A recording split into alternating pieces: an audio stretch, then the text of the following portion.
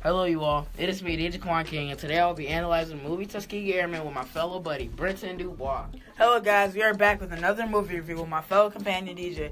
The movie we're reviewing today is Tuskegee Airmen. Tuskegee Airmen is about in the 1930s when the U.S. military was racially segregated, reflecting the racial standing of the rest of the country at that time. Majority of military branches had segregated African American and white units, but the U.S. Army Air Corps did not have any colored pilots. The colored men were rumored to have lower intelligence, worse coordination, and slower reflexes in comparison to white pilots. Urged by President Roosevelt, the U.S. Air Corps conducted an experiment to determine if colored men were capable of serving as pilots. This experiment led to the formation of a group of all-black navigators and bombers called the Tuskegee Airmen.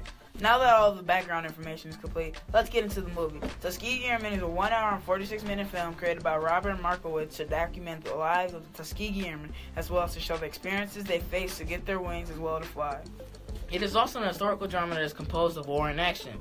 The film starts with Hannibal Lee traveling to Tuskegee. While on the train there, he meets Billy, his soon-to-be best friend, and Leroy Cappy, a great pilot.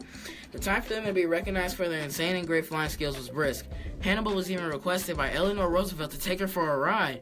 The squadron finds out they have to travel to Africa. While in Africa, they successfully take out numerous Nazi supplies and even a Nazi carrier. Hannibal and Billy become notorious and are seen as a dynamic duo. The squadron is then requested to travel to Italy and merge with another squadron.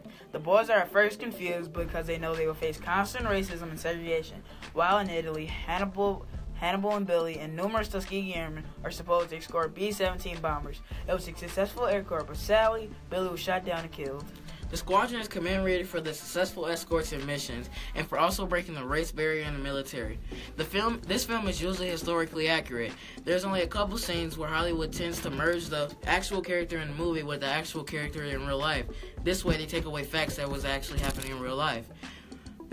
There's one scene where a black pilot crashes his plane into the ground, which was Leroy Cappy. When asking the actual Tuskegee Airman if this happened, he responded and said no. The determination to fly was too strong for someone to go out like that. So overall, do you think Tuskegee Airmen is a legitimate source on wanting to learn more about the airmen? Yes, Robert Markowitz does a great job at showing the racism, hatred, and problems the airmen had to overcome because they were determined to fly and fight for their country despite the problems they were facing at home. Film evidence could be great, but sometimes bad because Hollywood likes to make some scenes illegitimate to add more drama and entertainment so they can make more bank off the movie. What do you think determines the illegitimacy and legitimacy of film evidence? Well, when determining the illegitimacy of film evidence, it is important to separate fact from fiction. What I'm trying to say is, when determining the illegitimacy of film evidence, you have to research what exactly happened during the event and then compare it to what happened in the movie.